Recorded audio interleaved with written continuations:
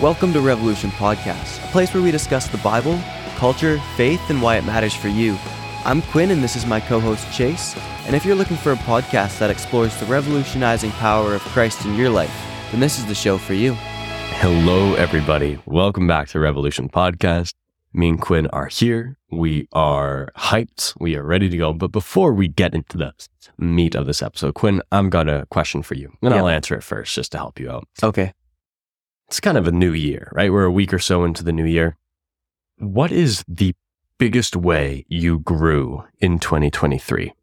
Okay, I'm going to answer first. Yep. I started eating salad. Oh, January of 2023, I wouldn't touch salad. Maybe fruit salad. No, you wouldn't. Even then, no. Okay.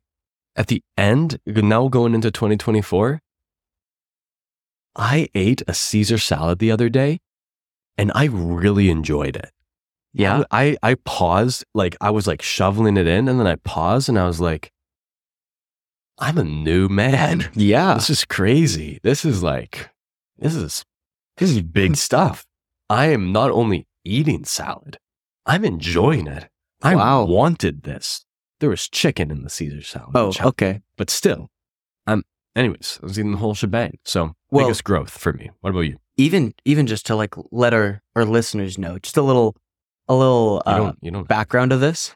It's actually quite funny. So Chase used to come over to my house for dinner, and we would do band practice. We do band practice, yeah. And at first, when he started coming over, my mom was like, "Chase, do you eat salad or vegetables?" Everybody eats salad, apparently. Yeah, everybody, but you until now. Who knew? Not all salad, just just Caesar. Caesar. I like a little bit of Italian dressing on some stuff, but I'm not crazy. But I'm getting there with the other ones. Greek salad. I'm approaching Greek salad. Okay, yeah, that's good. Yeah. Anyways, my mom would ask Chase, "Do you like salad or do you prefer vegetables?" He's like, "No, I don't really eat salad." And so every single time Chase was just being honest. Yeah, and my mom, she appreciated that. Oh, she was so sweet though. Yeah. 'Cause then she started, and then she would cut up vegetables every single time. She just did fresh vegetables for me. No salad when Chase was over. Oh, she was very nice. Yeah. Cookies lots of the time though. Oh yeah. Which is much better than salad. I'm not a very adventurous when it comes to food. Sure. Like if I see something that doesn't look good, you're not going for it. I don't even touch it. Right. So at school there was salad, and the salad dressing was like this yellowish stuff with like a little green stuff in it. I was like, no, thank you. This does not look good. So like they brought it out the first day and everybody tried it. They're like, "Oh, the salad dressing is so good." I was like, okay. No, not going to do that. No. And then about 2 months in, out of the 3-month school, I was like, you know what? There wasn't much for dinner. So I was like, I'll try the salad. Yeah. And I tried it with the dressing. Yeah. And it changed my life. Really? I was like, this is actually really good stuff. Good. Yeah, I did like that with some vinegar and some salt. And I was like, say less. Okay. Anyways, we've got an episode today, Quinn. Yes. What are we talking about today? We are talking about what does it mean to have Christ in us? Oh, why do we want to talk about that? I don't know, to be honest. No. I was like, oh no. No. I think a lot of us think like, oh, we say, "I invited Jesus into my heart" when you're really little. Sure. Or, Christ has just always been with me, sometimes we'll say. And it's like, okay, cool. What does it actually mean to have Christ in us? Right. What does it mean to have Christ dwelling in us? Sorry, almost said Christ. We're going to keep going before the jokes start happening. What does it mean to have Christ dwelling in us? Yeah. So I think before the show, we were talking about Revelation 3:20. 3:20. Yeah. Which says, "Behold, I stand at the door and knock. Whoever hears my voice and opens the door, I will come into him and eat with him and he with me." Yeah. I think that's just a good illustration. It's like God is saying, I want to be with you. I want to dwell in your heart. We have the opportunity to say yes. It's a free gift. And so when we accept that, then the Holy Spirit is dwelling in us. We have received justification. We are made right with God. And then from that, we are to work, maybe not work out, but we're to live out our sanctification, which is... I have a question there. So this idea, like, I invited Jesus into my heart, you kind of said that in like, like the softer, like, it seems like a Sunday school kind of thing. Like, when I was 6, I invited Jesus into my heart. But then, as you were describing, like, that kind of comes from Revelation 3, then you started getting a bit un-Sunday school in the way you described that. You said it means justification. And that's a bigger thing. So I think perhaps what we want to do in this is that, this idea of Christ in us doesn't just come from that Sunday school idea of I invited Jesus to my heart. It's actually a much richer, not that that's not a rich idea, but the Bible expounds on that. Not Jesus in my heart, but Christ in me, right? So what do you think about that? And I think it's a much more beautiful thing than some people make it out to be. Sure. Like, in what sense? I accepted Jesus. Yeah. I accept the free gift. Yeah. And I've received justification. I'm made right with God. Right. And it's not because I did anything right or that I'm good. It's because of what Jesus did on the cross. Sure. And that is the best news we can ever have. Can I ask a question there? You said it's a helpful idea when you're like just coming to when you're newborn in the faith, you could say. Even if you just grew up in the church. Sure. Just a question there is like presenting the gospel as you just need to accept Jesus into your heart. Could that potentially undermine the part of the gospel, which is it's not just believe, right? The gospel from the moment Jesus preached it, Mark 1:14 and 15, from the moment Jesus preached it and the way all the apostles preached it in Acts is repent and believe. Mm-hmm. Do you think we might miss out on that vital part of the gospel by presenting it in the simplistic, the only thing, just accept Jesus into your heart and everything's fine? Do you think that cheapens the fact that repentance, this admitting of sin, turning away from it, is also part of that equation? What do you think about that? I mean, if you say the gospel is just believe and you don't have to repent of your sins, well, then you're just going to keep on sinning because you're not going to understand the weight of your sin. Sure. Because you haven't been told to repent of your sins. For sure. Yeah, 100%. And then also, I mean, just the fact that you said there's this great beauty of it's the fact that we don't deserve this gift, right? Mm-hmm. That comes along with the fact that there's stuff you need to, like, you've been in rebellion against God because of sin. And so it's not just Christ in a pretty decent person, it's Christ in an evil enemy of God. How does that work? Then the cross becomes magnificent because the cross is the way in which you're purified so that Christ can be in you. Mm-hmm. Okay, so one of the places that we get this phrase of Christ in us is Colossians, right? Colossians 1:27. Would you mind reading it for us? Yeah, so Colossians 1:27, it says, "To them God chose to make known how great among the Gentiles are the riches of the glory of this mystery, which is Christ in you, the hope of glory." Okay, so Christ in you, the hope of glory. Paul, in the context there, is referring specifically to the Gentiles, right? So we need to remember, so Christ in us. Christ isn't Jesus' last name, right? His initials aren't JC, despite what some people might try to tell you. Christ is a title, right? It's like king. It means king in one sense, but really what it means is Messiah. Okay, so he's saying the Messiah, which is a Jewish idea. All the prophets were for the Jews. He's saying the Messiah isn't just for the Jews. The Messiah is for you. So he's mind-bogglingly, Israel was a people of God. Paul is saying, because Jesus came, salvation is now not just for Israel, but for the whole world. It's for the Gentiles. The Messiah is the Messiah of the world, the Savior. So we're called Jesus, the Savior of the world, right? Yeah. In Ephesians, he expands on that idea a little bit. He's saying something similar. He's saying this mystery is that the Gentiles are fellow heirs of the promise, members of the same body, partakers of the promised in Christ Jesus through the gospel. Okay, so then he talks about the gospel, and when he says he's preaching the gospel, he says he's preaching to the Gentiles. This is how he describes the gospel: the unsearchable riches of Christ. Okay, so there's something that this gospel, this good news, is that you can be rich, and it's you're rich by partaking in the riches that Jesus already has. Okay, so when we think about Christ in us, we should think about the riches of Christ in us. Okay, so in some sense, every believer is rich with the riches of Christ. Okay, but hold up. That's just as confusing as Christ. Like, what does that mean? And how does Christ make me rich?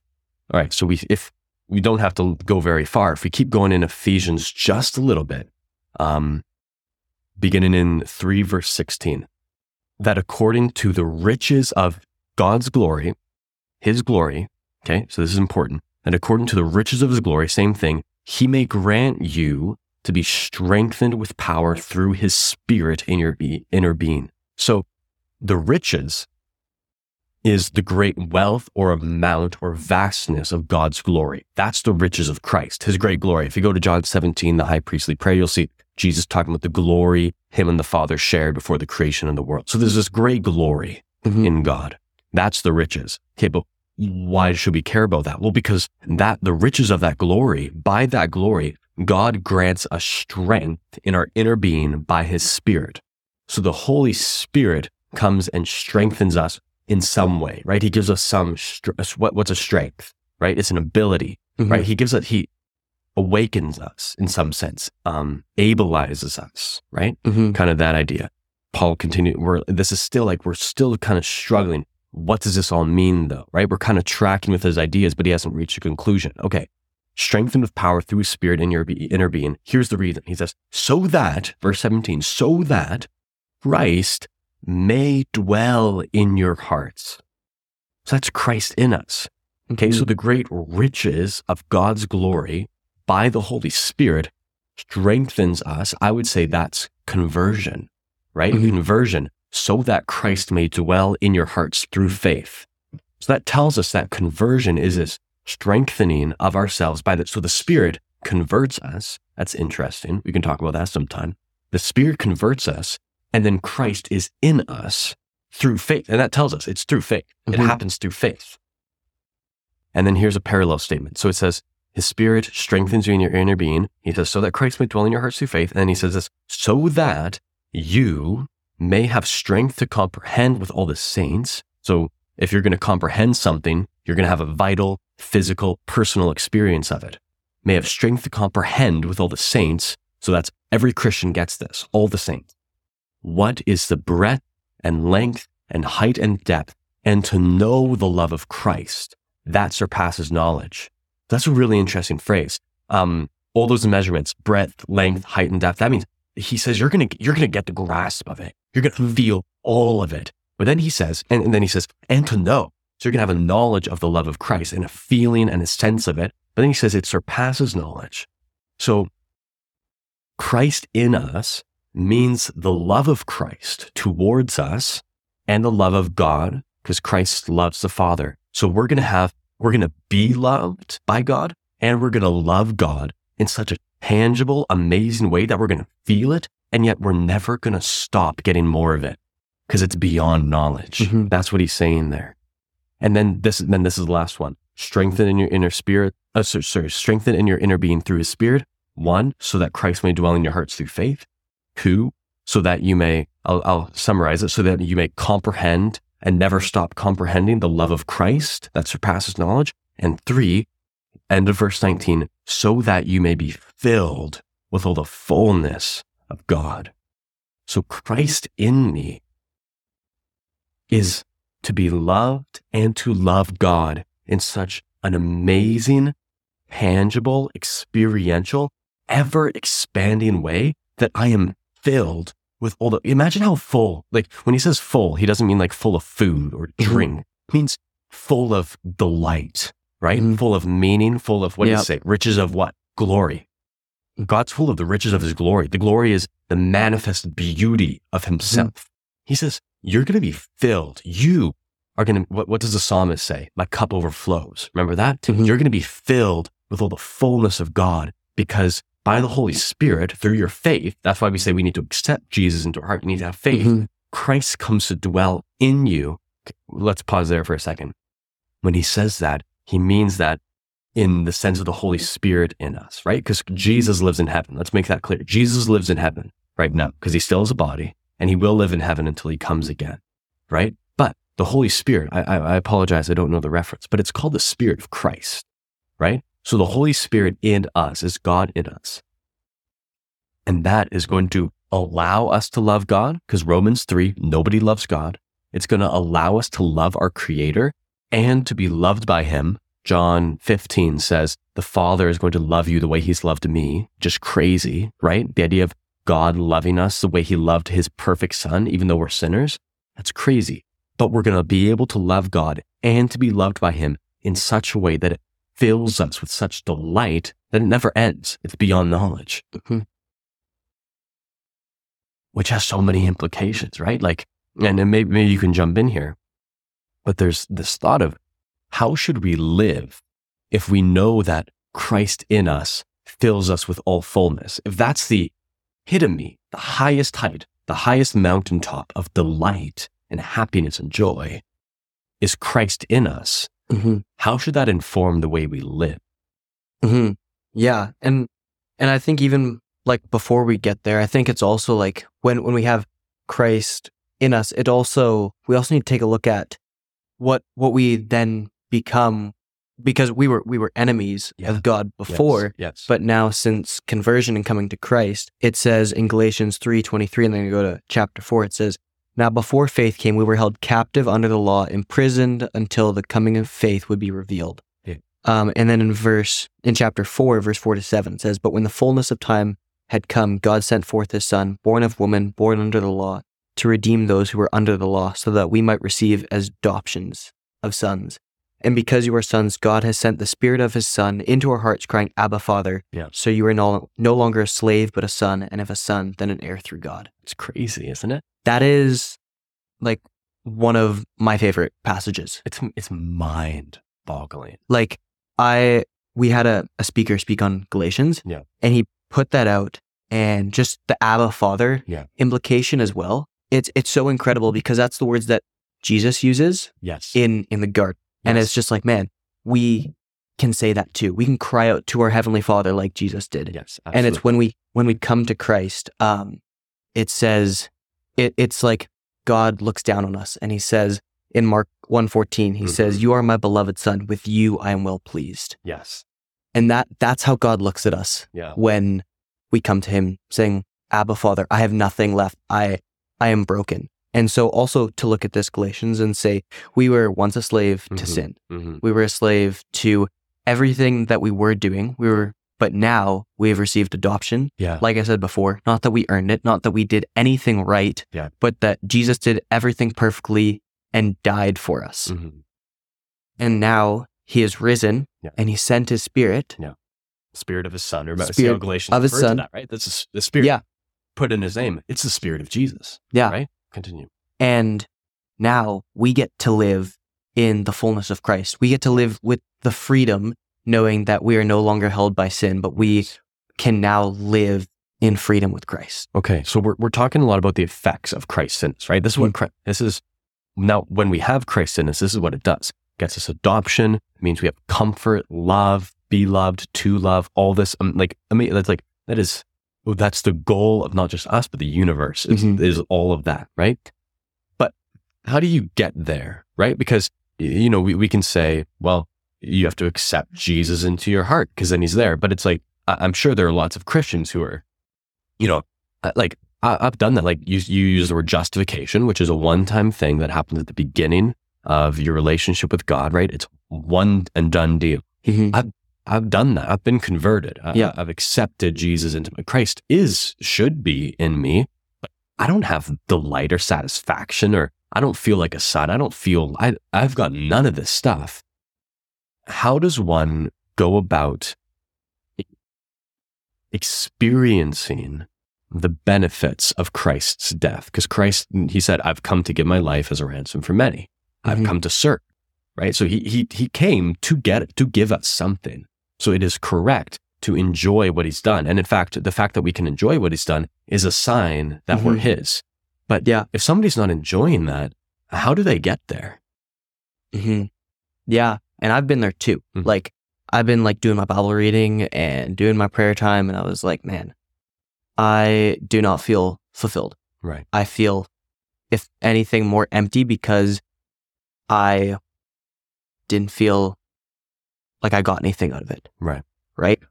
Just to add on to that, I would say if we go to John 15:4, Jesus says it very clearly. He says, "Abide in me," or you can hear the implied if you abide in me, or should you abide in me, and I in you, or I will in you. Abide in me and I in you. That's the correct relationship. Christ in us, but also us in Christ. Those two things aren't separate. They're not the same, but they go together, right? And that's why you would say you have a relationship with Jesus, right? Because it's this reciprocal him and me, I in him. There's some sort of meshing. That's why we're called the body of Christ, because it's such a close unity that you become one. And so in me, I in you, that sort of thing. So I would say the key to experiencing the great joys and fulfillment and satisfaction of Christ in me, and to pursue that, the way you pursue that and those benefits is by being in him, by, to use John's language here, abiding in him. So then the obvious question after that is, well, how on earth do I abide in Christ? What does that even mean? And so I think there's a few points we can talk about here. The easiest one is just to go down a few verses in the same speech by Jesus, where he says, if you keep, this is John 10, if you keep my commandments, you will abide in my love, just as I have kept my Father's commandments and abide in his. And so Jesus isn't saying that in a legalistic sort of way, right? Where you have to earn God's love, or his love for that matter. What he is saying, and you can think about the Lord's Prayer from Matthew, what's the constant in that prayer? Forgive us our debts, right? Jesus is saying, if you sin, that's going to hurt your relationship with me. But if you keep my commandments, you're going to feel so much closer to my love, because you're going to get to experience it, because sinning is turning away from the love of God. That's what it is, right? It's saying, I value something more. But if you don't sin and you value God's love highest, and you pursue that by obeying his commandments, then you're going to experience that love most tangibly. Does that make sense? Yeah. And I think it also looks like you can't have, in your heart, you can't have Christ plus, right? I can't have Christ plus my family. Sure. I can't have Christ plus money, love of money, or greed. You can have good things that you enjoy, but is your heart centered on Christ? I heard it, we were doing fight night with the guys. As you do. And they did a little sermon in the middle. And he said, is your reason for living Christ? And I think that can also kind of tie into this, is what I'm doing for Christ. Right.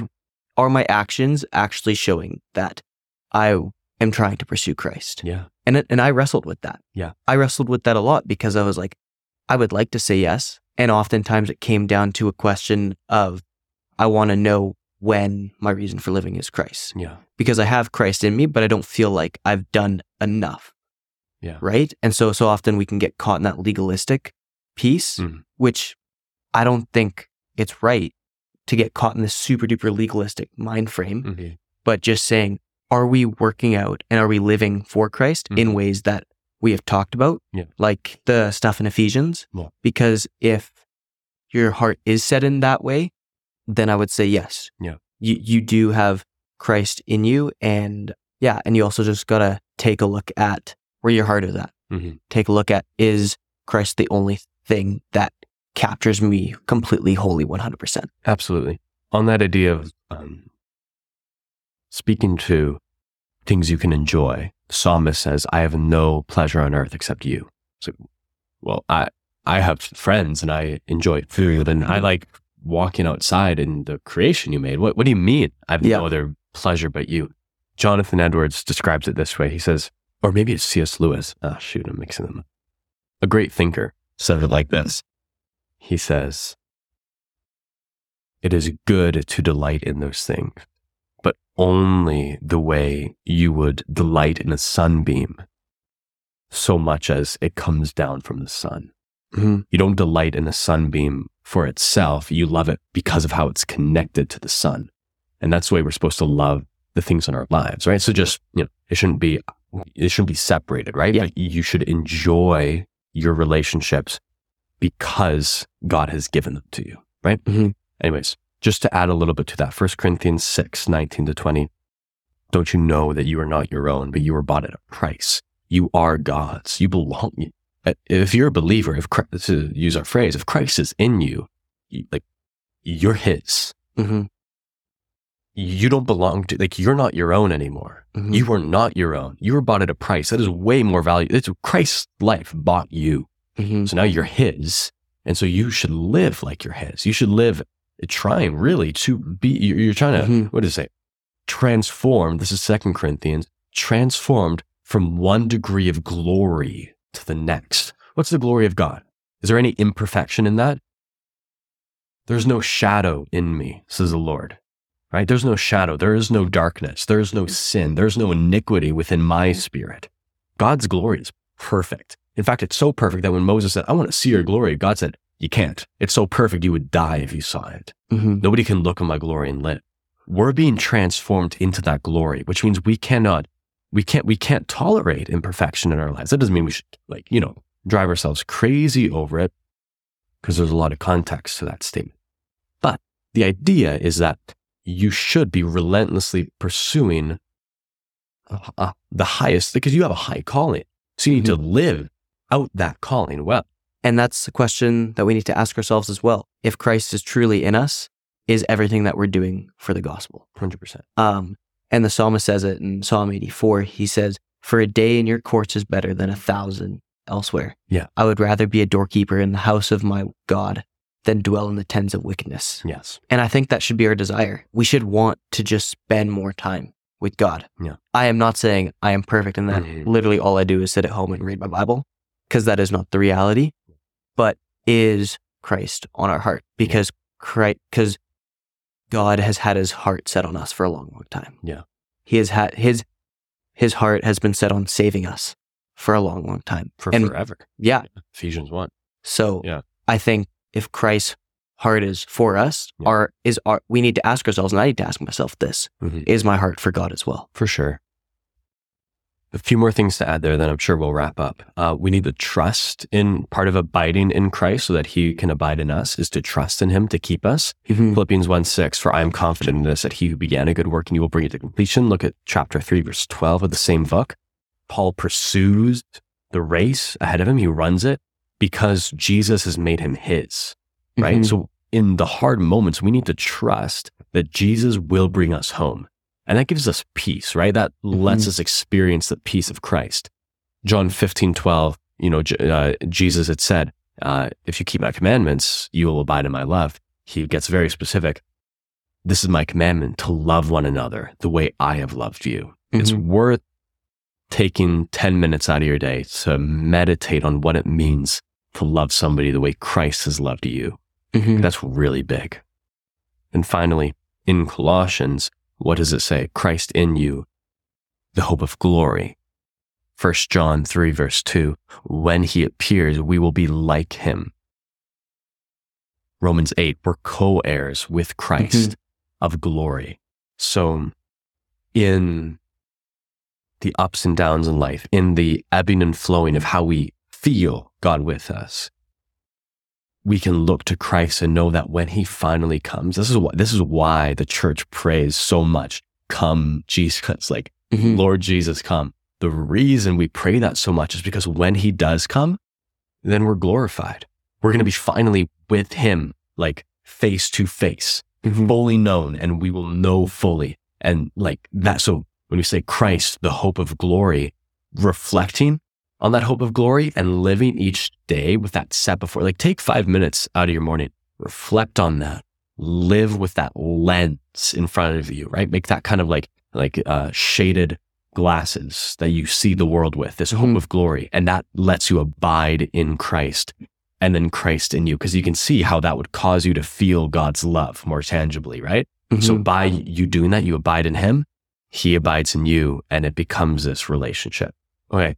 End the show. Very brief. How, 1 or 2 sentences, somebody says, what does it mean for Christ to be in me? What's your answer? Yeah, it means that firstly, you recognize your sin, recognize your shortcomings, and also recognize the free gift that Christ has set out for us, that we don't deserve his love, but that we can accept this free gift, and now we can live in Christ and Christ in us, and we can live in that free gift. And live with Christ forever. Yeah. That's good. How about you?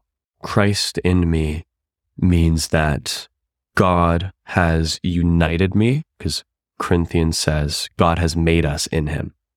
God has united me to somebody, Jesus, who is so unshakable in his purpose, so set on what he wants to accomplish, so loving in his affections. God has united me to that person. And I get to live that way. I get to live with somebody who loves me so much. I get to live knowing that whatever happens in my day, I'm united to somebody who never shakes, never fails, and never gives up. So it's hope for me. Christ in me is the hope I need to get through awful days. Christ in me is the hope I share with people who have gone through tragedy. Christ in me is the hope of the world. And it's the one hope the church can offer. So, yeah. Anyways, we'll wrap it up. Honestly, we would love if you guys left a review of the show. Helps us. If this episode would be helpful to somebody you know, send it off to them. We love to spread this ministry that God has given us. So we'll be back here next week, as we always are. See you guys later. See ya.